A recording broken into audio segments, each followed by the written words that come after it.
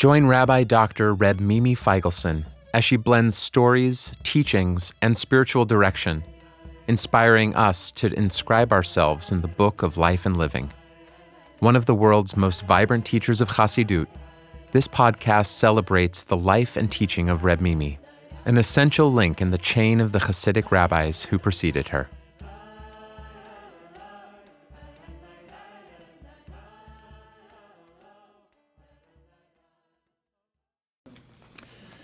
What I want us to start with is actually we're going to look at the Devorah, teaching of Moshe Cordovero.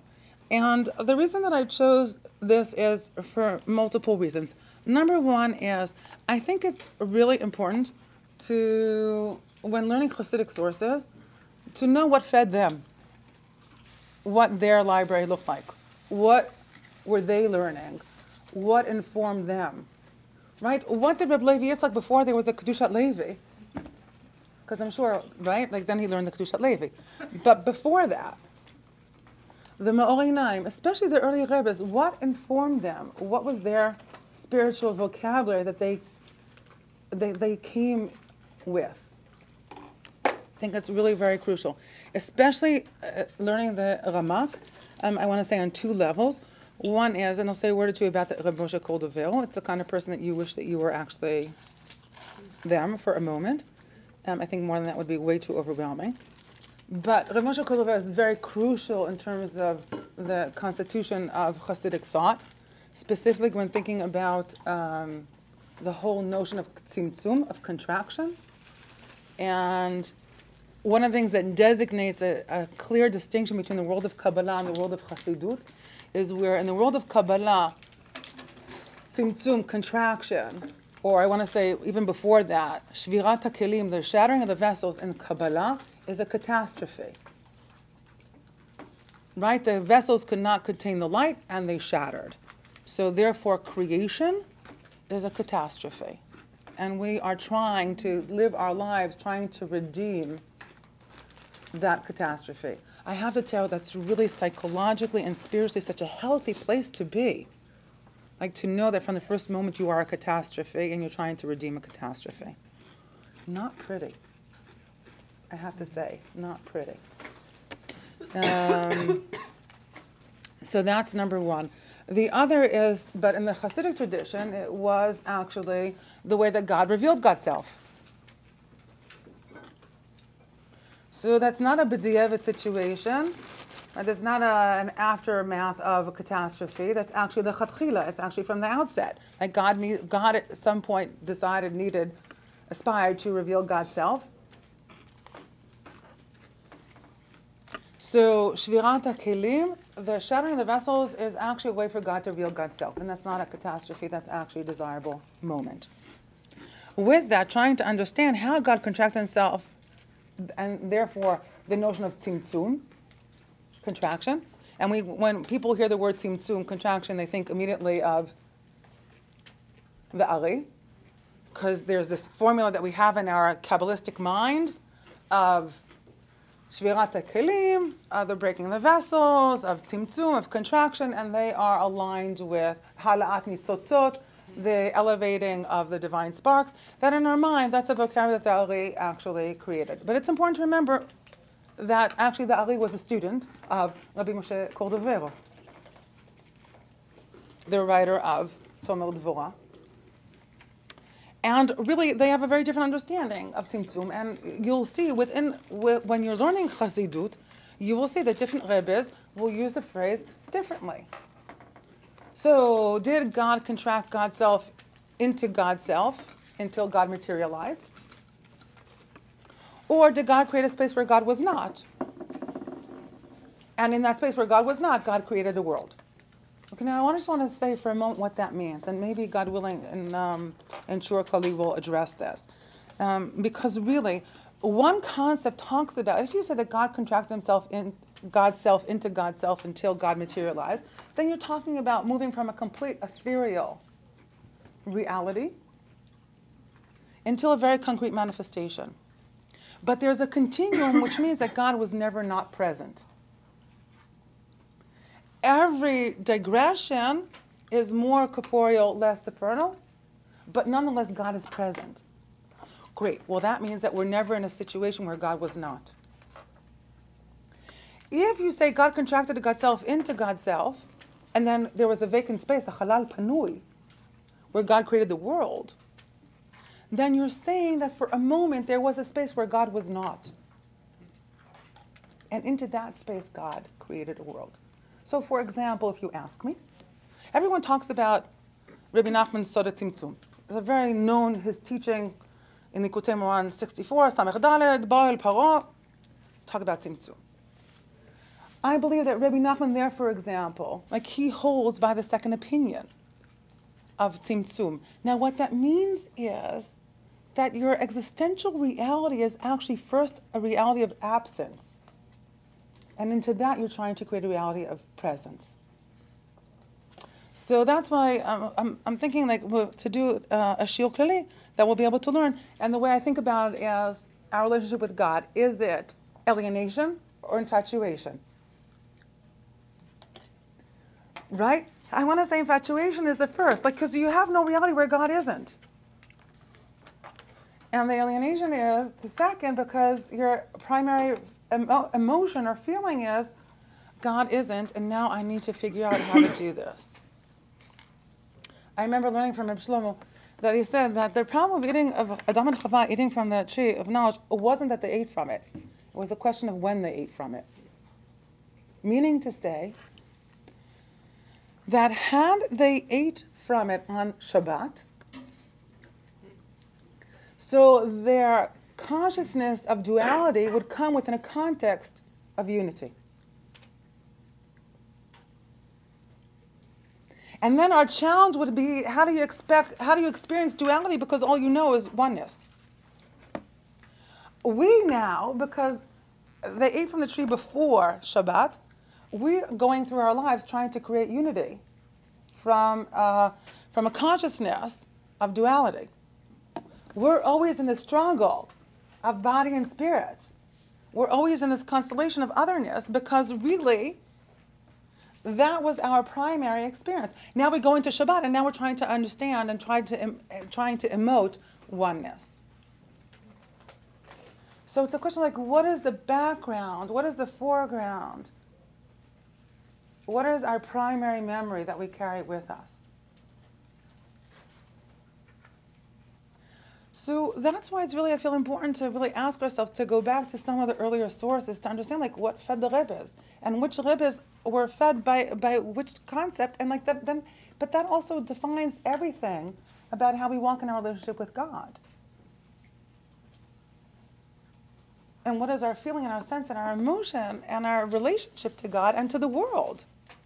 Right? Is the world a manifestation of God, or is the world what stands between us and God? Whoa. That's core in terms of how we live our lives. Do I look outside and say, this is God's manifestation and God is this amazing artist?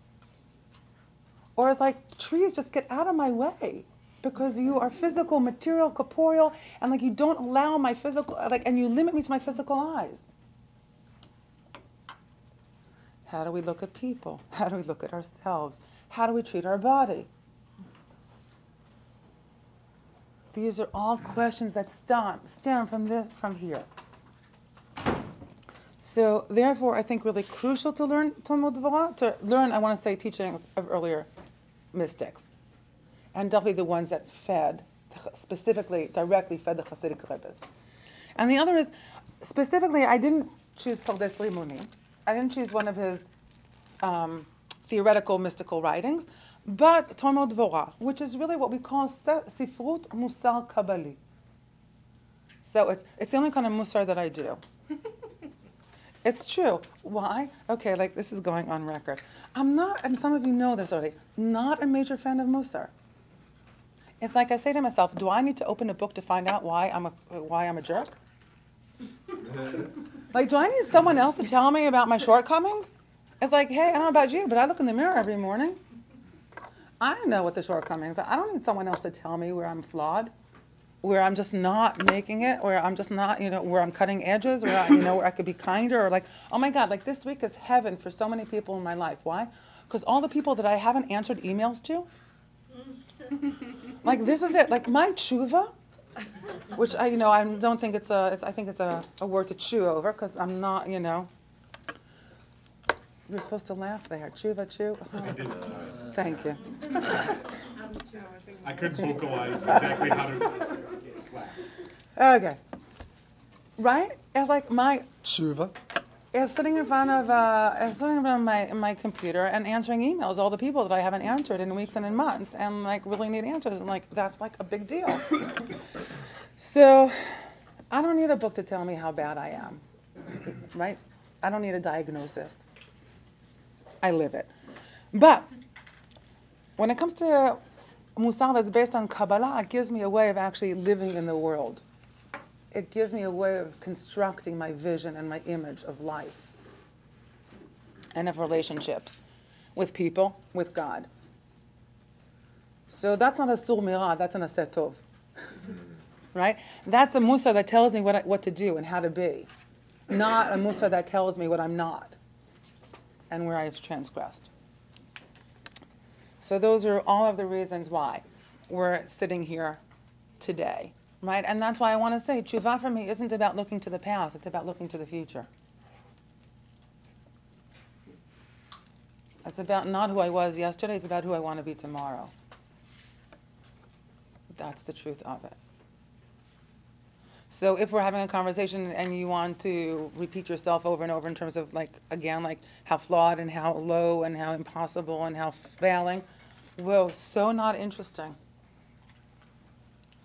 If you want to talk about where you'd like to be in a year from now, what you want tomorrow to look like, I'm happy to have that conversation. That's the truth. So we're going to start our learning with the beginning of Talmud Devorah, which deals with the 13 attributes of compassion and ways that we can emulate those 13 attributes of compassion. Okay, Rabbi Moshe Cordovero, he was born in 1522, we don't know exactly where. His mother remembers, we don't know. He left the world in Sfat in 1570. Okay, so I just want you to know, like, who's hanging out in Sfat at that time? Okay, he learned with Rabbi Yosef Karo. Not bad. His smicha was from Rabbi Yosef Karo and the Beirav, Rabbi Yaakov Beirav. I'm forgetting his name and he's going to hate me forever. Forgive me. But him too. Okay? Not bad. He was the brother-in-law of the Alkabetz, the Chadudi. Okay, so like, just want you to know, like, who are the voices that he hears, and who are the people that he's been learning with, and what does the Shabbat table look like? That's why I said I'd like to take a visit into his being for 20 seconds. I think after that I kind of like blow up or something, right? But this is Tzfat. When think about that Tzfat, so if you want to come in touch with that Tzfat, like this is our opportunity, because this is who is like his students, Rabbi Chaim Vital. We wouldn't know of the Ari if it wasn't for Rabbi Chaim Vital. We wouldn't be able to learn the Ari. We'd know of the Ari, but we wouldn't be able to learn the Ari without his student, Rabbi Chaim Vital, who was first a student of the Ramak, Rabbi Moshe Cordovero. So I just want you to kind of close your eyes and connect yourself to like all the greatness of our tradition. The Bet Yosef, the Shulchan Aruch, Kabbalah Ta'ari, whoa, and what they bring with them. Is really, I want to say, a nexus in time between past and future. So that's the hub we're going to be sitting in. Okay. I brought on this first page, you can see the contents of Talmud Devorah and the psukim that he's going to be aligning himself with. We are going to do, God willing, Perek Rishon. I also want to say timely that there is a tradition of some to actually learn Talmud Devorah during Aseret Yemei Tshuva. So there are a lot of 10s in our tradition that people align themselves with. So for example, the 10 Sfirot. So there are people that will learn Talmud Devorah during Aseret Yemei Tshuva.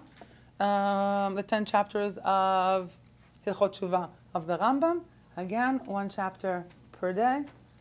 So I'm putting those possibilities and options out there. פרק ראשון. And as you can see, the title, I want to go through the titles just for a moment. פרק ראשון is, האדם ראוי שיתדמה לקונו. A person it is appropriate, ראוי, I want to talk about that word, ראוי, that's the opening words, right?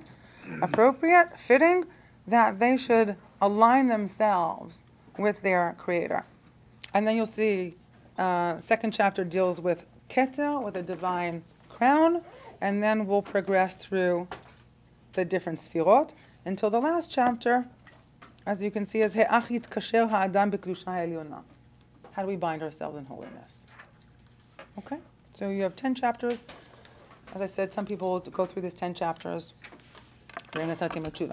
פרק ראשון, האדם ראוי שיתדמה לקונו. It is worthy, it is fitting that a person should align themselves with their Creator. שיתדמה. So I want to say it's not to be. We can't be. But to be in the likeness of. When we talk about tselem and dmut, right? That's what we're talking about, the likeness of. Adam ראוי שיתדמה לקונו. If you're looking for a mantra for this week, you've got 4 words. It is worthy, it is fitting.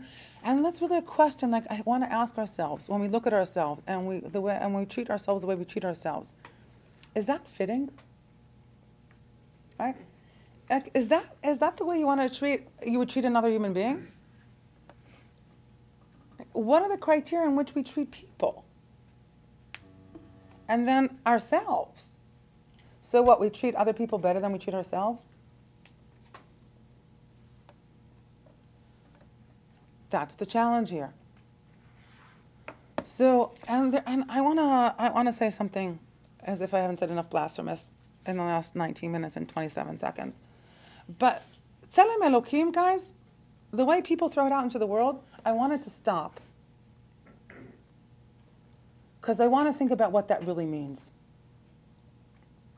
And I want us to embrace it for ourselves. Just for a moment. If only for a moment. Right? I think when people say everyone was created in Tselem Elokim, the irony is that they have just erased the uniqueness of individuals. Right?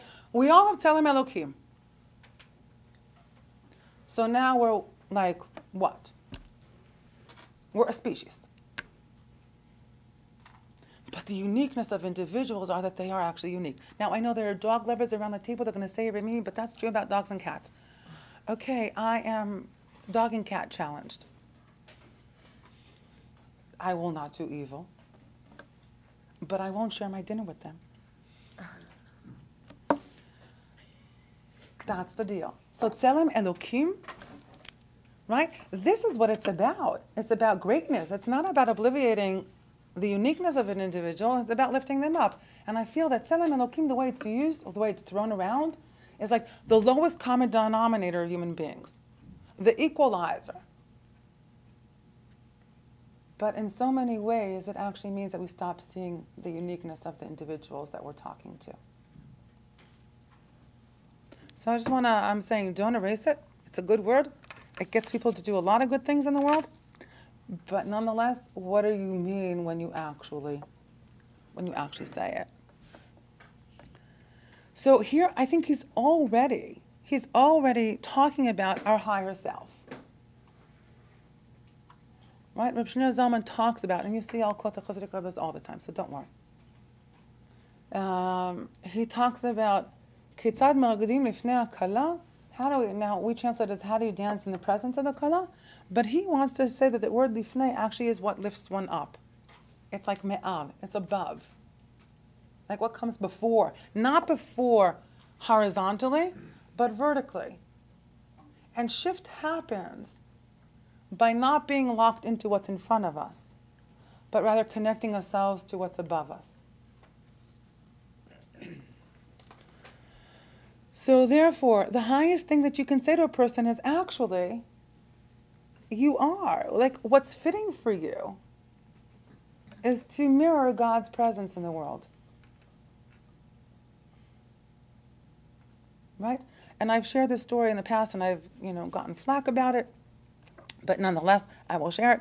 My friend, I'll never forget this, Amuna, her kids now, at the time they were 5 and 6, and now they're in their 20s and they're parents themselves, right? But I remember they were fighting over whatever. Boys, 5 and 6-year-olds, excuse me, they weren't even 5 and 6. What am I talking about? They were, I think they were 4 and 5, right? They were 4 and 5-year-olds. And what did she say to them? She says, boys, stop fighting, have compassion on me. Whoa. Now, I got flack because someone told me, okay, she's starting a little bit early with Jewish guilt. But what I heard was the opposite. What I heard was, you know what, as a 4 and 5-year-old, as boys, 4 and 5-year-olds, anyone 4 and 5-year-old, like you have every right in the world to fight. On whatever it is they were fighting, a toy or whatever it was, you have every right to it.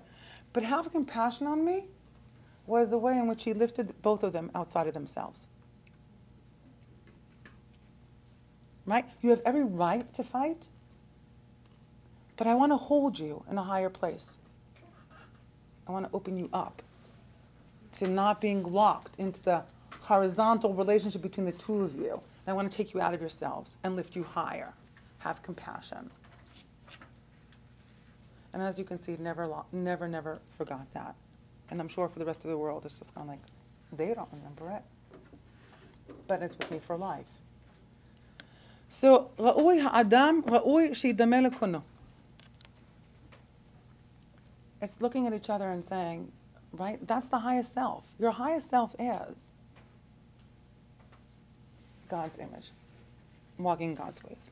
ואז, and when we align ourselves in such a way, יהיה בסוד הצורה העליונה צלם ודמות. And when we can do that, that is when we connect ourselves. I want to say that's our true Tselem Elokim. Our higher common denominator, not our lowest common denominators as a species. Right? Imagine it's like our higher common denominator of actually being the person we aspire to be. Right? And what would it look like as a community to see each other in that eye? Right? Not to see each other as we are. Right? Some days better than others. Some days kinder than others. Some days more passionate than others. Some more, compassionate or patient. Whatever it is. But what would it look like as a community to be able to look at each other and see each other in our higher image? Right? Who we can be. Now, I want to tell you there's a danger in that. And that's also, I'm going to put that on the table for a moment. And that is, you can walk around being really annoyed at people a lot because you see their greatness and they're not there.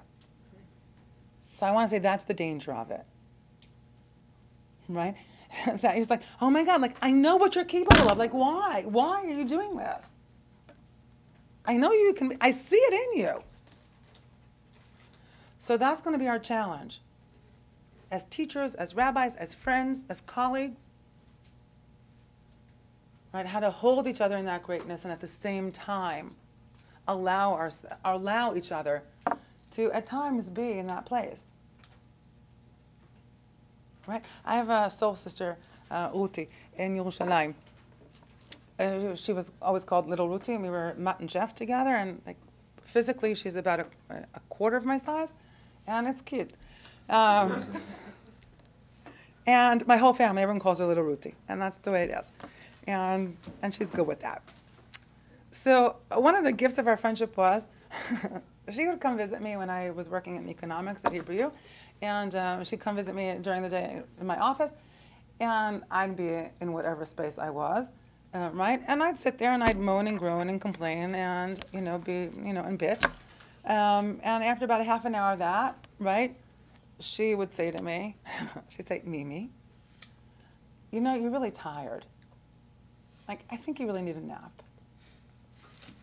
Just like go home and take a nap. Right? Now, on the one hand, she didn't say that when she walked in and after the first 20 seconds, like, okay. She let me go through what I needed to go through. And then she said, it's really not, the truth of the matter is, like these things right now that you think are just like driving you crazy and like are making you miserable, the truth of the matter is, like really not. Like if you just go to sleep for an hour, you'll be okay. And I'm thinking like, and I loved her for it because they were like, anyone else would have listened would have thought, oh my God, this is really bad, this is really terrible, and like what's gonna be, and like I feel so bad for you, and try to fix it and make it better, and she's like, no, nothing is broken, everything is fine. It's the human condition. It's just like go to sleep and you'll be fine. But she gave me the half an hour to be in that state, and then lift me from it. So that's what I want to say in that way, is like she had a way of holding me in my greatness in those moments, and like nonetheless, right, not judging me for it, allowing me to be in it when I needed to be in it, and then it's like, okay, enough, like move on. I gave you half an hour. Okay. So, when we align ourselves in such a way, then we connect ourselves to God's divine image.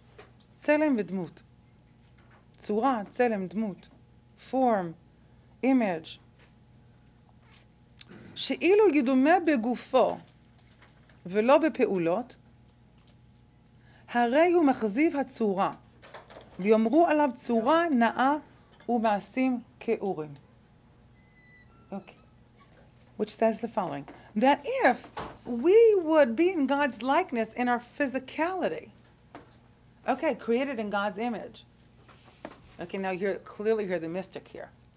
You really hear Shi'ur Koma, and one of our earliest Kabbalistic books, trying to align if this Dmut is actually a physical manifestation, and God had hands and eyes and legs and so on, what would their size be? That's what Shi'ur Koma does, a complete stature. Shi'ur Koma tries to imagine what the size is, and again, it negotiates a size that we can't even imagine or fathom in the human mind, which is a great way of doing it.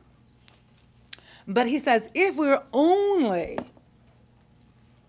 in God's physical image, v'lo bepulot, but we didn't manifest it in our actions, that would be shortcoming, machziv, achzava, I want to say. Right? Disappointing. But also kazav means a lie. Right? So if it was only in our form and action, form, but not in our action, then we would be living, I want to say, a lie. The Rambam has this phrase that many of you know that I love so much, right? The Rambam says that a person who doesn't actualize their intellectual capacity is called, 3 words, behema b'tavnit adam. An animal in the image of a human being. I have to say, some of you know how much salad I have every day for lunch. And I have to say, there are days I'm sitting in front of that bowl of lettuce and spinach, and I'm thinking, okay, dear Rambam, this is it. I'm just chewing and chewing and chewing and chewing. Those sprouts and the lettuce and the spinach. Oh my God. I'm like, oh, here's the Rambam's Be'ema B'tavnit Adam. Totally feel. I'm just grazing there. And in 10 minutes or so, you'll be in class and I'll be grazing. But that's what Rav Moshe Kolovil here is saying. Right? If we only walk around in God's physical image and not in the divine image, and if it doesn't manifest in our actions, then we're not who we are, really. Then we're imposters. We're divine imposters. Now, I want you to see that actually what's being demanded of us to be in God's image is acting, is manifesting in the world. Not being holy, holy, holy, but actually getting out there and doing things. He says, because if not, what are they going to say about us? Tzura na'ah v'ma'asim ki'urim. You look really beautiful, but really your actions are ugly. Ugly. So you can look beautiful to the world, but really you're not. But really we're not.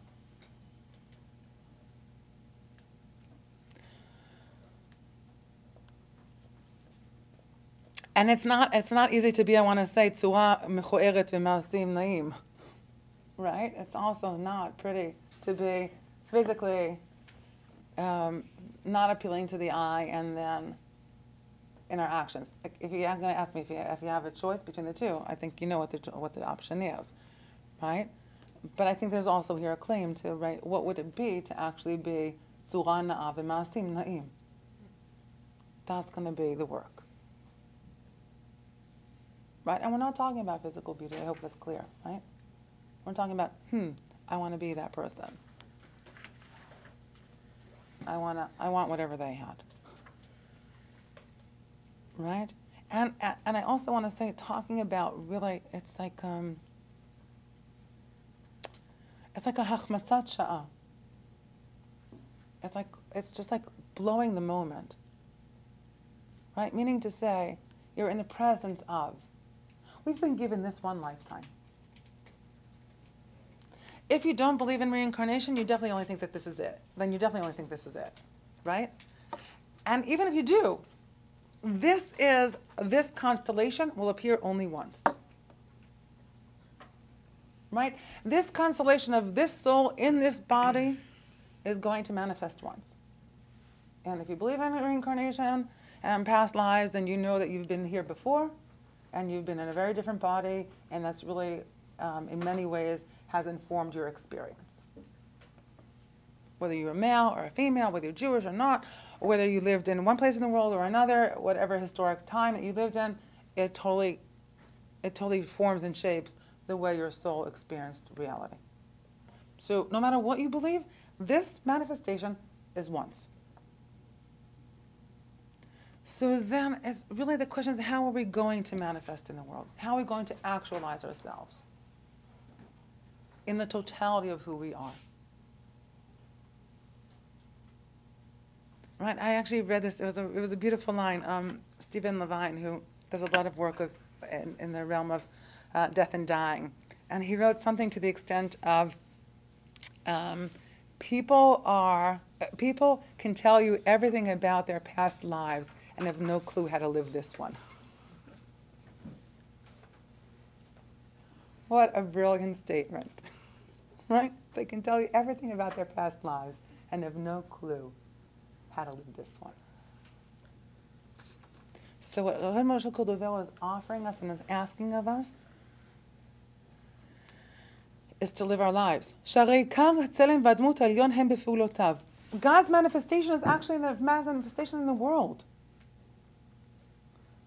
Right? That's how we see the divine image. And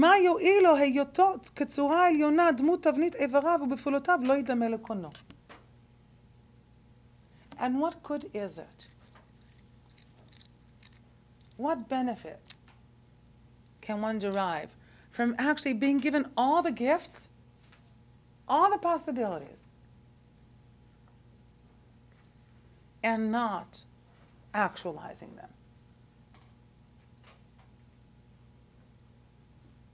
Right, and I come back to this again and again and again. This year, really, a lot about the difference between life and living. That's the deal. Right? Living or life. That's our choice. Living is breathing. Right? Living, obligation. Life, celebration. And I think for Moshe Devorah, I think this is exactly where we're gonna end today, right? Entering into Rosh Hashanah, into Yom Kippur. God assigned us in the book of living, but it's in our hands to sign ourselves in the book of life. We've been given the gifts, and definitely those of us sitting around the table, and those of us who are learning with us wherever they are. Right? By virtue of choosing this time on a Monday, in the middle of the day, to pause and to sit and to learn together and to think about how we're going to connect ourselves to that higher image of ourselves. So I believe that we have a sense of what that looks like. We have a sense of what that looks like. Right? Because this, for me, is a moment of life. There is no way in the world, for me to look back at this moment, at any stage in my life, and not to see this as a moment of life. Impossible. Impossible. No matter where I will be, no matter what I will do, no matter who I will be with. It is impossible in my mind to say that when you look back on this Monday, the last Monday of Tafshin Ayin Bet, between 12:30 and 1:10, there's no possibility, no reality in this incarnation that I can look at this moment and not see it as 40 minutes of life. That's the deal. And that, for the Moshe Kol Devorah, means what it means to walk in Tzedem Elokim, to be in God's image, and to walk, Yitameh Lekunno, to manifest in life. I want to thank you for blessing me with knowing that I can look back at 40 minutes in my life and say this is life. And God willing, throughout the semester and the year, we'll have many moments of life to share. And I really want to bless us to see each other, even when we have days of living, that we can share with each other a moment of life. Tiva v'chatima tova.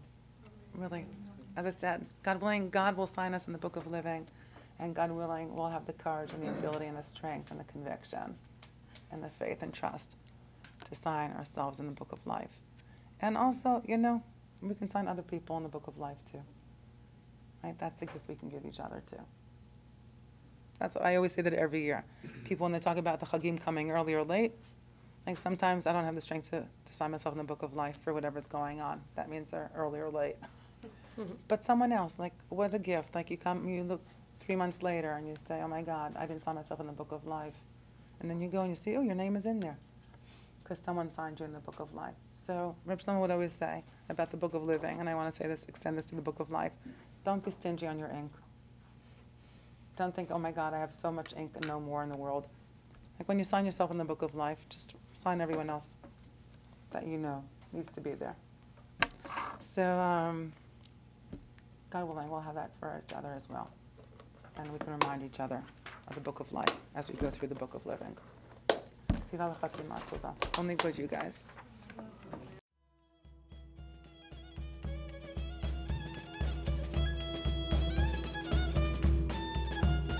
This podcast is supported in part by a grant from the Hadar Institute. The music is by Joey Weissenberg and the Hadar Ensemble. Learn more at risingsong.org. For more from the Shefa Podcast Network, visit our Facebook page, and please subscribe and leave a review on Apple Podcasts.